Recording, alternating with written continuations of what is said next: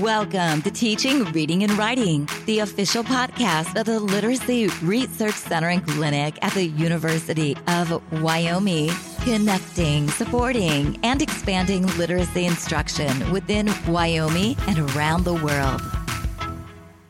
Welcome to today's episode. I'm Lee Hall with the Literacy Research Center and Clinic, and today I have with me Emily Quinn. Emily, welcome. Thank you for having me.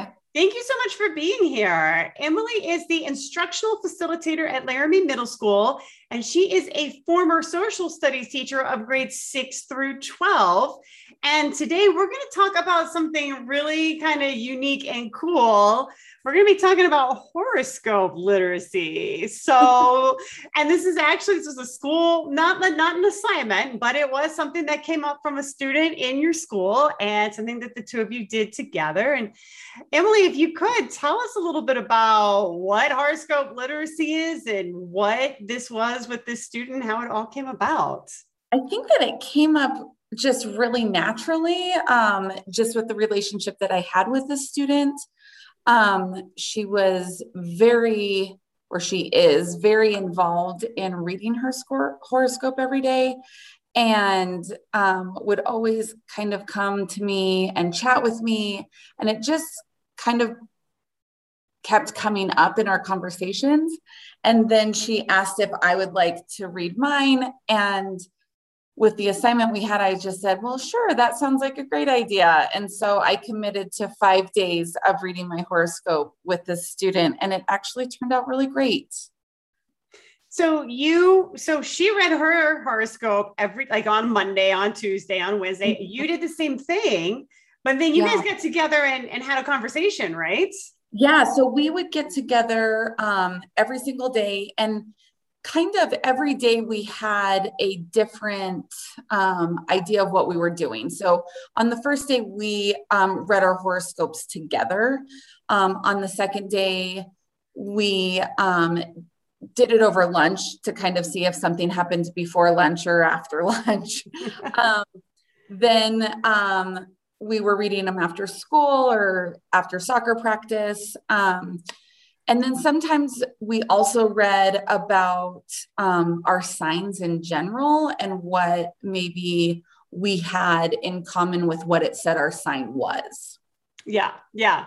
So and thinking about this, right, I can imagine some people listening to this and thinking, okay, that's nice, but I'm not going to sit around and have my class read their horoscope every day. But right. I don't think it has to be that, right? I think you're really getting at this larger issue here of how you're using, right, this particular student's interest around something that she's reading to build a relationship and make a connection with her. Can you talk a little bit about that? For sure. I mean, I think when you are building a relationship with a student, you have to do it in multiple different ways. Sometimes maybe you're playing their favorite video game, or you're reading a book that they like or a series they like. And this just happened to come up, which we could really build our relationship on that commonality. But also, what came up in it was literacy as well, as I don't know what this vocab word means, or this doesn't really apply to me, but then it really did because there wasn't total understanding of what the horoscope really meant. Mm-hmm. Mm-hmm. But I think in the end of it all, no, the horoscope wasn't maybe a lesson I would do, but it's definitely a way to build a relationship with a student. Yeah. So if you were her classroom teacher, be it, social studies, English, whatever, right, and you'd had this experience with her, how might you translate that, right? Like if I'm a teacher and I had this experience with a student, how might I translate that to sort of push her to maybe read some other things in class that she might not typically read? Right. So I always did a lot of creative things within my social studies class, and I could really see something like this translating.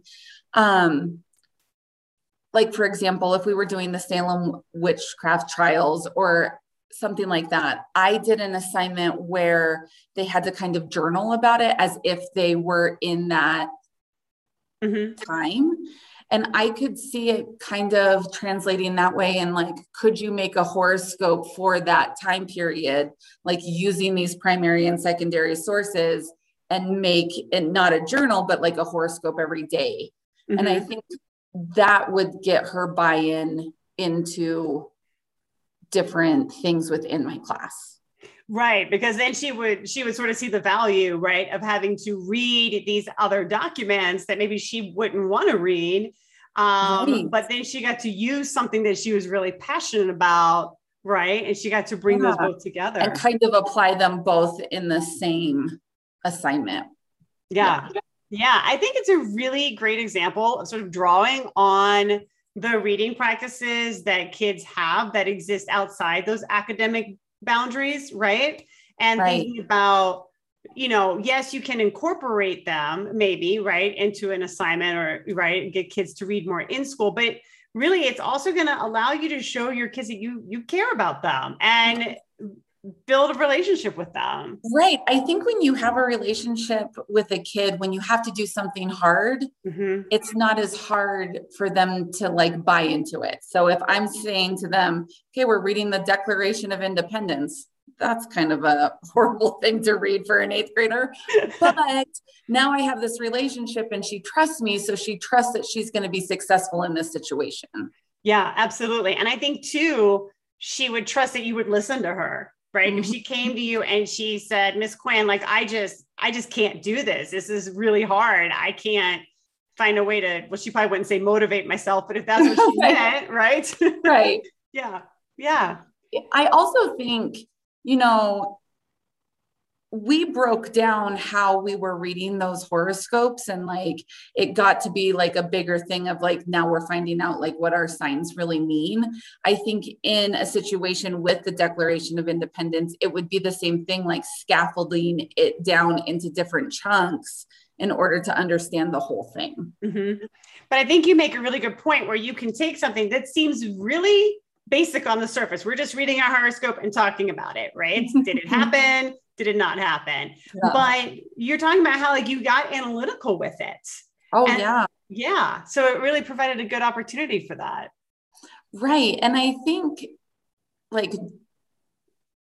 having that skill to analyze that can then be applied in different areas. And when something is hard, you can reference back to that as a teacher.